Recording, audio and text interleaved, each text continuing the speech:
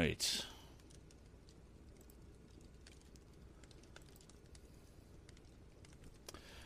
Hope everybody's doing all right tonight.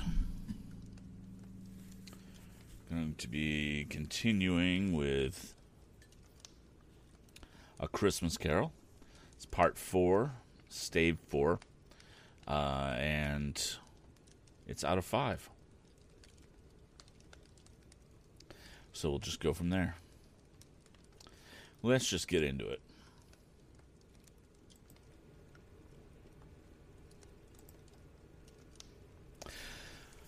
Stave 4, The Last of the Spirits.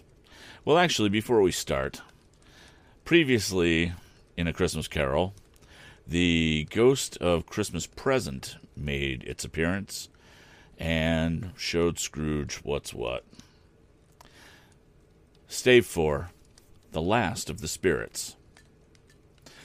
The phantom slowly, gravely, silently approached. When it came near him, Scrooge bent down upon his knee, for in the very air through which the spirit moved, it seemed to scatter gloom and mystery. It was shrouded in a deep black garment, which concealed its head, its face, its form, and left nothing of it visible save one outstretched hand. But for this it would have been difficult to detach its figure from the night and separate it from the darkness by which it was surrounded. He felt that it was tall and stately when it came beside him, and that its mysterious presence filled him with a solemn dread. He knew no more, for the spirit neither spoke nor moved. I am in the presence of the ghost of Christmas yet to come, said Scrooge. The spirit answered not, but pointed onward with its hand. You are about to show me the shadows of things that have not yet happened, but will happen in the time before us, Scrooge pursued. Is that so, spirit? The upper portion of the garment was contracted for an instant in its folds, as if the spirit had inclined its head. That was the only answer he received. Although well used to ghostly company by this time, Scrooge feared the silent shape so much that his legs trembled beneath him, and he found that he could hardly stand when he prepared to follow it. The spirit paused a moment, as observing his condition and giving him time to recover. But Scrooge was all the worse for this. It thrilled him with a vague, uncertain horror to know that behind the dusky shroud there were ghostly eyes intently fixed upon him, while he, though he stretched his own to the utmost, could see nothing but a spectral hand and one great heap of black. "Ghost of the future," he exclaimed, "I fear you more than any spectre I've seen, but as I know your purpose is to do me good, as I hope to live to be another man from what I was, I'm prepared to bear you company, and do it with a thankful heart. Will you not speak to me?" It gave him no reply. The hand was pointed straight before them. "Lead on," said Scrooge. "Lead on. The night is waning fast, and it's precious time to me. I know. Lead on, spirit." The phantom moved away as it had come toward him. Scrooge followed in the shadow of its dress, which bore him up, he thought, and carried him along. They scarcely seemed to enter the city, for the city rather seemed to spring up about them and encompass them of its own act. But there they were, in the heart of it, on 'change amongst the merchants, who hurried up and down and chinked the money in their pockets and conversed in groups and looked at their watches and trifled thoughtfully with their old great gold seals and so forth, as Scrooge had seen them often.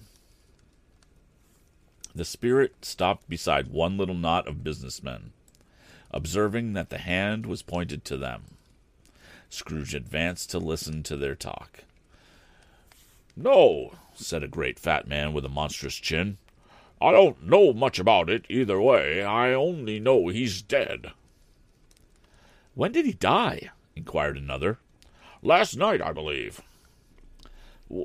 "Why? What was the matter with him?" asked a third, taking a vast quantity of snuff out of a very large snuff box. "I thought he'd never die." "God knows," said the first with a yawn. "What has he done with his money?" asked a red-faced gentleman with a pendulous excrescence on the end of his nose. What the heck is an excrescence? Okay. That shook like the gills of a turkey cock. "I haven't heard," said the man with the large chin, yawning again. "Left it to his company, perhaps. He hasn't left it to me, that's all I know." This pleasantry was received with a general laugh. "It's likely to be a very cheap funeral," said the same speaker, "for upon my life I don't know of anybody to go to it. Suppose we make up a party and volunteer." "I don't mind going if lunch is provided," observed the gentleman with the excrescence? I don't even know what that is. On his nose? Probably a giant pimple. That's my guess. "But I must be fed if I make one." Another laugh. "Well, I am the most disinterested among you, after all," said the first speaker, "for I never wear black gloves, and I never eat lunch. But I'll offer to go if anybody else will. When I come to think of it, I'm not at all sure that I wasn't his most particular friend, for we used to stop and speak whenever we met. Bye-bye." Speakers and listeners strolled away and mixed with other groups. Scrooge knew the men and looked toward the spirit for an explanation. The phantom glided on into a street. Its finger pointed to two persons meeting. Scrooge listened again, thinking that the explanation might lie here. He knew these men also perfectly. They were men of business, very wealthy, and of great importance. He had made a point always of standing well in their esteem, in a business point of view, that is, strictly in a business point of view. "How are you?" said one. "How are you?" returned the other. "Well," said the first, "Old Scratch has got his own at last, eh?" "So I'm told," returned the second. "Cold, isn't it?" "Seasonable for Christmas time. You're not a skater, I suppose?" No, something else to think of. Good morning." Not another word. That was their meeting, their conversation, and their parting. Scrooge was at first inclined to be surprised that the spirit should attach importance to the conversations apparently so trivial, but feeling assured that they must have some hidden purpose, he set himself to consider what it was likely to be. They could scarcely be supposed to have any bearing on the death of Jacob, his old partner, for that was past, and this ghost's province was the future. Nor could he think of anyone immediately connected with himself to whom he could apply them, but nothing doubting that to whomever they applied, they had some latent moral for his own improvement. He resolved to treasure up every word he heard and everything he saw, and especially to observe the shadow of himself when it appeared. For he had an expectation that the conduct of his future self would give him the clue he missed, and would render the solution of these riddles easy. He looked about in that very place for his own image, but another man stood in his accustomed corner, and though the clock pointed to his usual time of day for being there, he saw no likeness of himself among the multitudes that poured in through the porch. It gave him little surprise, however, for he had been revolving in his mind a change of life, and thought and hoped he saw his newborn resolutions carried out in this. Quiet and dark beside him stood the phantom, with its outstretched hand. When he roused himself from his thoughtful quest, he fancied from the turn of the hand and its situation in reference to himself that the unseen eyes were looking at him keenly. It made him shudder and feel very cold. They left the busy scene and went into an obscure part of the town, where Scrooge had never penetrated before, although he recognized its situation and its bad repute. The ways were foul and narrow, the shops and houses wretched, the people half naked, drunken, slipshod, ugly, alleys and archways like so many cesspools disgorged in their offences of smell and dirt and life upon the straggling streets, and the whole quarter reeked with crime, with filth, misery. Far in this den of infamous resort, there was a low-browed, beetling shop below a penthouse roof where roof where iron, old rags, bottles, bones, greasy offal were bought. Upon the floor within were piled up heaps of rusty keys, nails, chains, hinges, files, scales, weights, and refuse iron of all kinds. Secrets that few would like to scrutinize were bred and hidden in mountains of unseemly rags, masses of corrupted fat, and sepulchres of bones. Sitting in amongst the wares he dealt in by a charcoal stove made of old bricks was a gray-haired rascal nearly 70 years of age, who had screened himself from the cold air without by a frowsy curtaining of miscellaneous tatters, hung upon a line, and smoked his pipe in all the luxury of calm retirement. Scrooge and the Phantom came into the presence of this man just as a woman with a heavy bundle slunk into the shop. But she had scarcely entered when another woman, similarly laden, came in too, and she was closely followed by a man in faded black, who was no less startled by the sight of them than they had been upon the recognition of each other. After a short period of blank astonishment, in which the old man with the pipe had joined them, they all three burst into a laugh. "Let the charwoman alone to be the first," cried she who had entered first. "Let the laundress alone to be the second, and let the undertaker's man alone to be the third. Look here, old Joe, here's a chance. If we haven't all three met here without meaning it." "You couldn't have met it in a better place," said old Joe, removing his pipe from his mouth. "Come into the parlor. You were made free of it long ago, you know, and the other two ain't strangers. Stop till I shut the door of the shop. Ah, how it squeaks. There ain't a rusty bit of metal in the place's its own hinges, I believe, and I'm sure there's no such old bones here as mine. We're all suitable to our calling, and we're well matched. Come into the parlor, come into the parlor." The parlor was the space behind the screen of rags. The old man raked the fire together with an old stair rod, and having trimmed his smoky lamp, for it was night, with the stem of his pipe, put it in his mouth again. While he did this, the woman who had already spoken threw her bundle on the floor and sat down in a flaunting manner on a stool, crossing her elbows on her knees and looking with a bold defiance at the other two. "What odds, then? What odds, Mrs. Dilber?" said the woman. "Every person has a right to take care of themselves. He always did." "That's true, indeed," said the laundress. "No man more so." "Why, then, don't stand staring as if you were afraid, woman. Who was the wiser? We're not going to pick holes in each other's coats, I suppose." "No, indeed," said Mrs. Dilber and the man together. "We should hope not." "Very well, then," cried the woman. "That's enough. Who's the worse for the loss of a few things like these? Not a dead man, I suppose." "No, indeed," said Mrs. Dilber, laughing. "If he wanted to keep him after he was dead, a wicked old screw," pursued the woman. "Why wasn't he natural in his lifetime?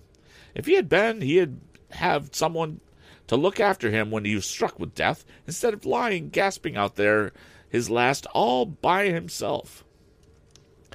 "It's the truest word that's ever was spoke," said Mrs. Dilber. "It's a judgment on him." "I wish it was a little heavier judgment," replied the woman. "And it should have been. You may depend on it, if I could have laid my hands on anything else. Open that bundle, old Joe, and let me know the value of it. Speak out plain. I'm not afraid to be the first, nor afraid for them to see it. We know pretty well that we were helping ourselves before we met here, I believe. It's no sin. Open the bundle, Joe." But the gallantry of her friends would not allow of this, and the man in faded black, mounting the breach first, produced his plunder. It was not extensive. A seal or two, pencil case, a pair of sleeve buttons, and a brooch of no great value were all. They were severally examined and appraised by old Joe, who chalked the sums he was disposed to give for each upon the wall, and added them up into a total when he found there was nothing more to come. "That's your account," said Joe, "and I wouldn't give it another sixpence if I was to be boiled for not doing it. Who's next?" Mrs. Dilber was next. Sheets and towels, a little wearing apparel, 2 old-fashioned silver teaspoons, a pair of sugar tongs, and a few boots. Her account was stated on the wall in the same manner. I always give too much to the ladies. It's a weakness of mine, and that's the way I ruin myself," said the old Joe. "That's your account. If you asked me for another penny and made it an open question, I'd repent of being so liberal and knock off half a crown." And now undo my bundle, Joe," said the first woman. Joe went down on his knees for the greater convenience of opening it, and having unfastened a great many knots, dragged out a large and heavy roll of some dark stuff. What do you call this?" said Joe. "Bed curtains?" "Ah," returned the woman, laughing and leaning forward on her crossed arms. "Bed curtains. You don't mean to say you took him down, rings and all, with him lying there?" said Joe. "Yes, I do," replied the woman. "Why not?" "You were born to make your fortune," said Joe, "and you'll certainly do it." "I certainly shan't hold my hand when I can get anything in it by reaching out for the sake of such a man as he was. I promise you, Joe," returned the woman coolly. "Don't drop that oil upon the blankets now." "His blankets?" asked Joe. "Who else's, do you think?" replied the woman. "He isn't likely to take cold without 'em, I dare say." "I hope he didn't die of anything catching, eh?" said old Joe, stopping in his work and looking up. "Don't you be afraid of that," returned the woman. "I ain't so fond of his company, and I'd loiter about him for such things if he did. Ah, you may look through that shirt till your eyes ache, but you won't find a hole in it, nor a threadbare place. It's the best he had, and a fine one, too. They'd have wasted it if it hadn't been for me." "What do you call wasting of it?" asked old Joe. "Putting it on him to be buried in, to be sure," replied the woman with a laugh. "Somebody was fool enough to do it, but I took it off again. If calico ain't good enough for such a purpose, it isn't good enough for anything. It's quite as becoming to the body. He can't look uglier than he did in that one." Scrooge listened to this dialogue in horror. As they grouped about their spoil in the scanty light afforded by the old man's lamp, he viewed them with a detestation and disgust, which could hardly have been greater, though they had been obscene demons marketing the corpse itself. "Ha ha!" laughed the same woman when an old Joe produced a flannel bag with money in it, told out upon their several gains on the ground. "This is the end of it, you see. He was frightened every one away from him when he was alive to profit us when he was dead. Ha ha ha ha!" "Spirit," said Scrooge, shuddering from his head to his foot. I see. The case of this unhappy man might be my own. My life tends that way now. Merciful heaven, what is this?" He recoiled in terror, for the scene had changed, and now he almost touched a bed. A bare, uncurtained bed, on which, beneath a ragged sheet, there lay a something covered up, which, though it was dumb, announced itself in awful language. The room was very dark, too dark to be observed with any accuracy, though Scrooge glanced around in its obedience to a secret impulse, anxious to know what kind of room it was. A pale light, rising in the outer air, fell straight upon the bed, and on it, plundered and bereft, unwatched, unwept, uncared for, was the body of this man. Scrooge glanced towards the phantom. Its steady hand was pointed to the head. The cover was so carelessly adjusted that the slightest raising of it, the motion of a finger upon Scrooge's part, would have disclosed the face. He thought of it, felt how easy it would be to do, and longed to do it, but he had no more power to withdraw the veil than to dismiss the spectre at his side. "Oh, cold, cold, rigid, dreadful death, set upon thine altar here, and dress it with such terrors as thou hast at thy command, for this is thy dominion. But of the loved, revered, and honored head, thou canst not turn one hair to thy dread purposes, or make one feature odious. It is not that the hand is heavy and will fall down when released. It is not that the heart and pulse are still, but that the hand was open, generous, and true, the heart brave, warm, and tender, and the pulse a man's. Strike, Shadow, strike, and see his good deeds springing from the wound to sow the world with life immortal.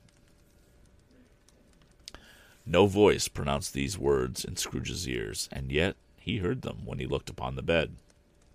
He thought, if this man could be raised up now, what would be his foremost thoughts? Avarice, hard dealing, griping cares, they have brought him to a rich end truly. He lay in the dark, empty house with not a man, a woman, or a child to say that he was kind to me in this or that, and for the memory of one kind word, I will be kind to him.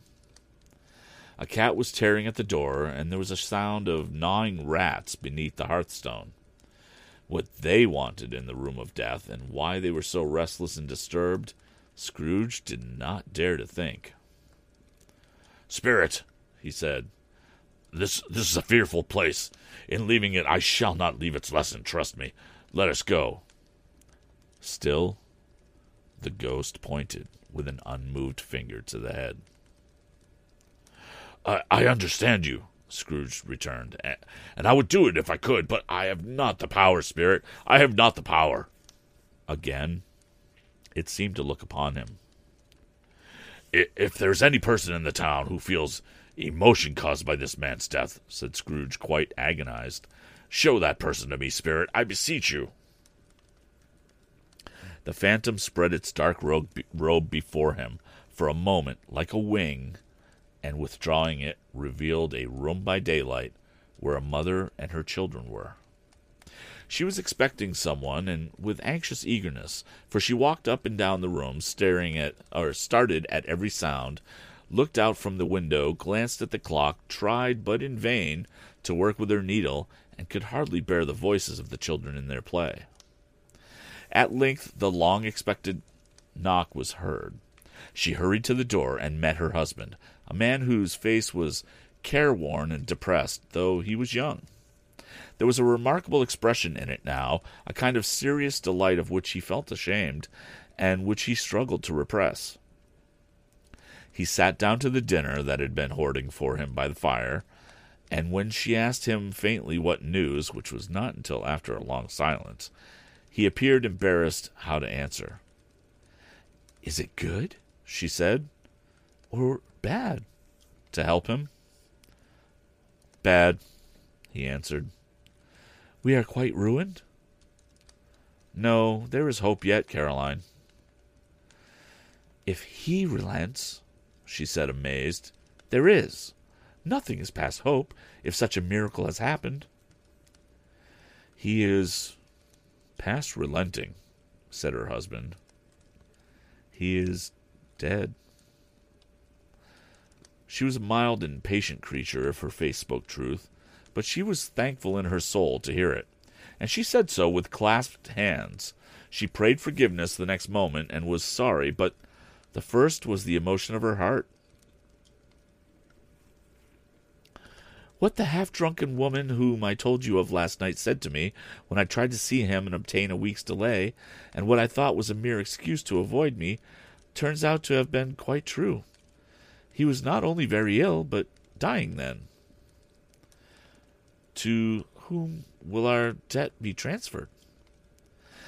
"I don't know, but before that time we shall be ready with the money, and even though we were not, it would not be a bad fortune indeed to find so merciless a creditor in his successor.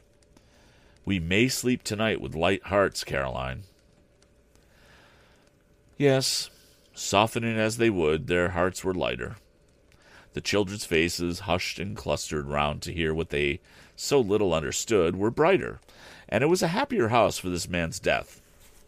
The only emotion that the ghost could show him, caused by the event, was one of pleasure. Let me see some tenderness connected with the death," said Scrooge, "or that dark chamber, Spirit, which we left just now, will be forever present to me." The ghost conducted him through several streets familiar to his feet, and as they went along, Scrooge looked here and there to find himself, but nowhere was he to be seen. They entered poor Bob Cratchit's house, the dwelling he had visited before, and found the mother and the children seated around the fire. Quiet. Very quiet. The noisy little Cratchits were as still as statues in one corner, and sat looking up at Peter, who had a book before him. The mother and her daughters were engaged in sewing, but surely they were very quiet. And he took a child and set him in the midst of them. Where had Scrooge heard those words? He had not dreamed them. The boy must have read them out as he and the spirit crossed the threshold. Why did he not go on? The mother laid her work upon the table and put her hand up to her eyes. "The color hurts my eyes," she said. "The color? Ah, poor Tiny Tim." "They're better now again," said Cratchit's wife. "It makes them weak by candlelight, and I wouldn't show weak eyes to your father when he comes home for the world. It must be near his time." "Past it, rather," Peter answered, shutting up his book. "But I think he's walked a little slower than he used. These last few evenings, Mother." They were very quiet again. At last she said, in a steady, cheerful voice that only faltered once, I have known him to walk with... I've known him walk with Tiny Tim upon his shoulder very fast indeed." So have I," cried Peter, "often." "And so have I," exclaimed another. So had all. "But he was very light to carry," she resumed, intent upon her work. "And his father loved him so that it was no trouble, no trouble. And there is your father at the door." She hurried out to meet him, and little Bob and his comforter, he had need of it, poor fellow, came in. His tea was ready for him on the hob, and they all tried who should help him to it most. Then the two young Cratchits got upon his knees and laid each child a little cheek against his face, as if they said, "Don't mind it, father. Don't be grieved." Bob was very cheerful with them, and spoke pleasantly to all the family. He looked at the work upon the table, and praised the industry and speed of Mrs. Cratchit and the girls. They would be done long before Sunday, he said. "Sunday? You went today, then, Robert?" said his wife. "Yes, my dear," returned Bob. "I wish you could have gone. It would have done you good to see how green a place it is. But you'll see it often. I promised him that I would walk there on a Sunday. My little child. My little child," cried Bob. He broke down all at once. He couldn't help it. If he could have helped it, he and his child would have been farther apart, perhaps, than they were. He left the room, went upstairs into the room above, which was lighted cheerfully and hung with Christmas. There was a chair set close beside the child, and there were signs of someone having been there lately. Poor Bob sat down in it, and when he thought a little and composed himself, he kissed the little face. He was reconciled to what had happened, and went down again quite happy. They drew about the fire and talked, the girls and the mother working still. Bob told them of extraordinary kindness of Mr. Scrooge's nephew, whom he had scarcely seen but once, and who, meeting him in the street that day, and seeing that he looked just a little down, said Bob, inquired what had happened to distress him. On which, said Bob, for he is the pleasantest spoken gentleman you've ever heard, I told him. "I'm heartily sorry for it, Mr. Cratchit," he said, "and heartily sorry for your good wife. By the by, how he ever knew that, I don't know." "Knew what, my dear?" "Why, that you were a good wife," replied Bob. "Everybody knows that," said Peter. "Very well observed, my boy," cried Bob. "I hope they do." "Heartily sorry," he said, "for your good wife. If I can be of service to you in any way," he said, giving me his card. "That's where I live. Pray come to me."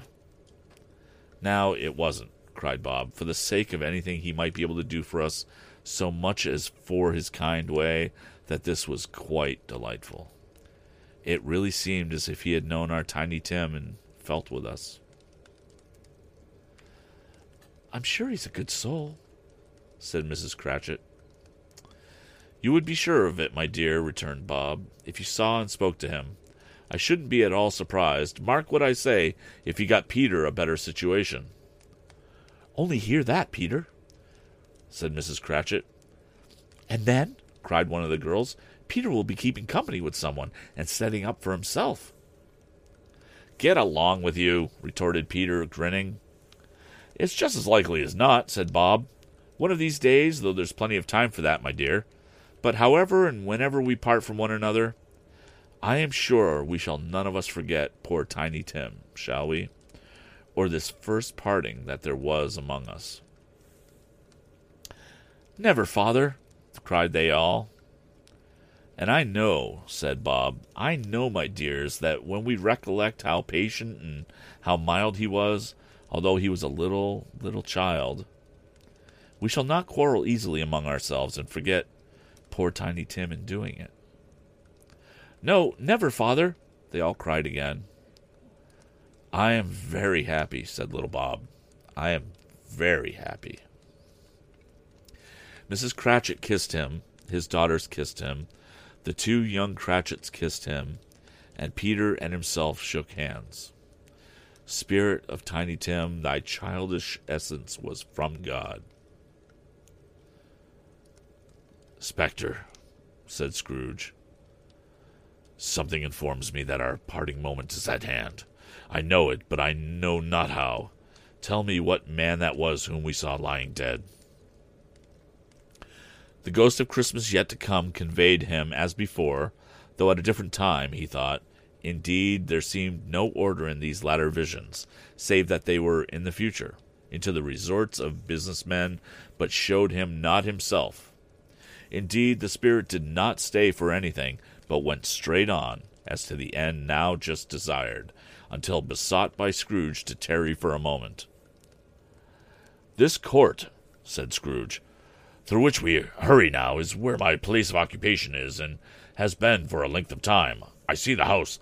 Let me behold what I shall be in days to come." The spirit stopped. The hand was pointed elsewhere.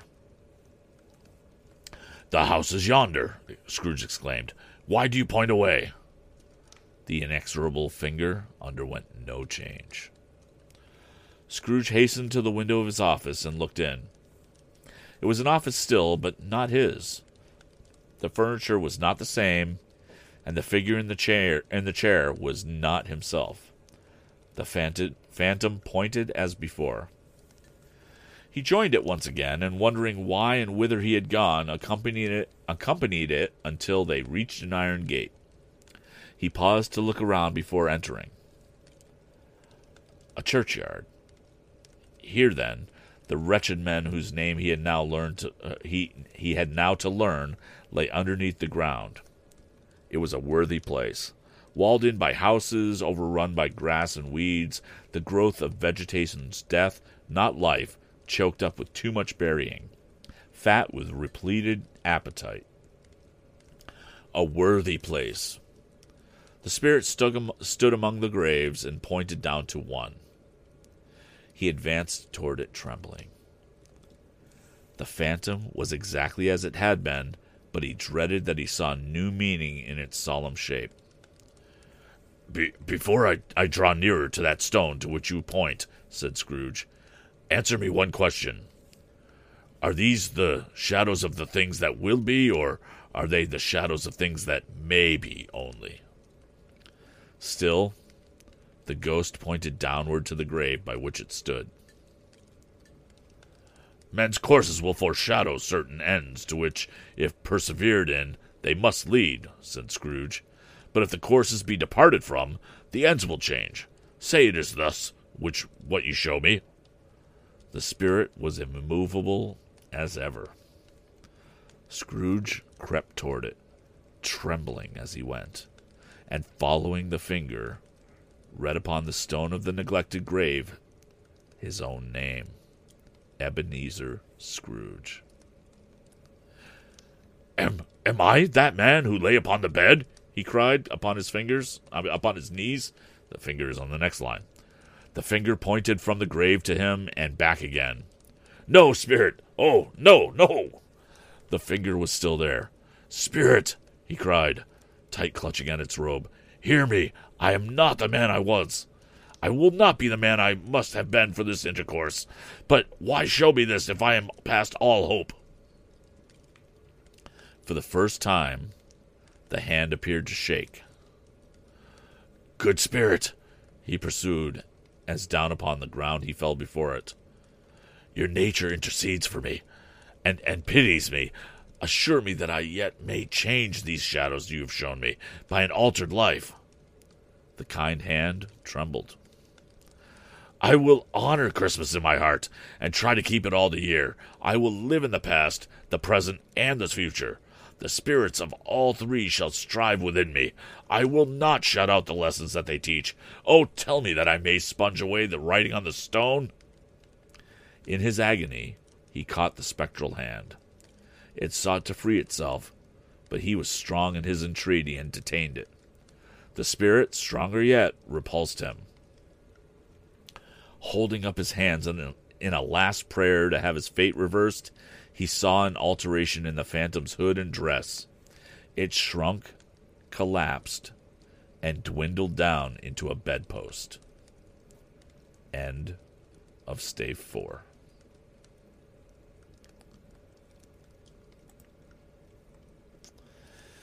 Okay, so I don't know who's watching, who's listening. I will say that one of the things that I found interesting for me as a reader, and I'll go over this in my review afterwards. This is primarily for the stream, for people who are watching the video on demand. Hey, Sen, how you doing? Frankly, the death of Tiny Tim hit me a lot harder than I thought it was going to. I knew it was coming. I knew just from knowing the story, but yeah, that was some pretty rough stuff. So that's cool. We have our last chapter coming up on Thursday, so hopefully things will go well, and I'll be able to stream that last chapter of this book. And then for those of you who are, well, I guess it doesn't matter because by the time you hear this, you'll know. But if you're watching the video on demand and you wanted to hear an audio of this, these audio chapters are going to be released starting December 20th through the 24th, once every night, leading up to Christmas Eve. So yeah, if you listened every night, the final chapter will end on Christmas Eve. So that's pretty much it. Have a great evening, and we will see you next time. Bye.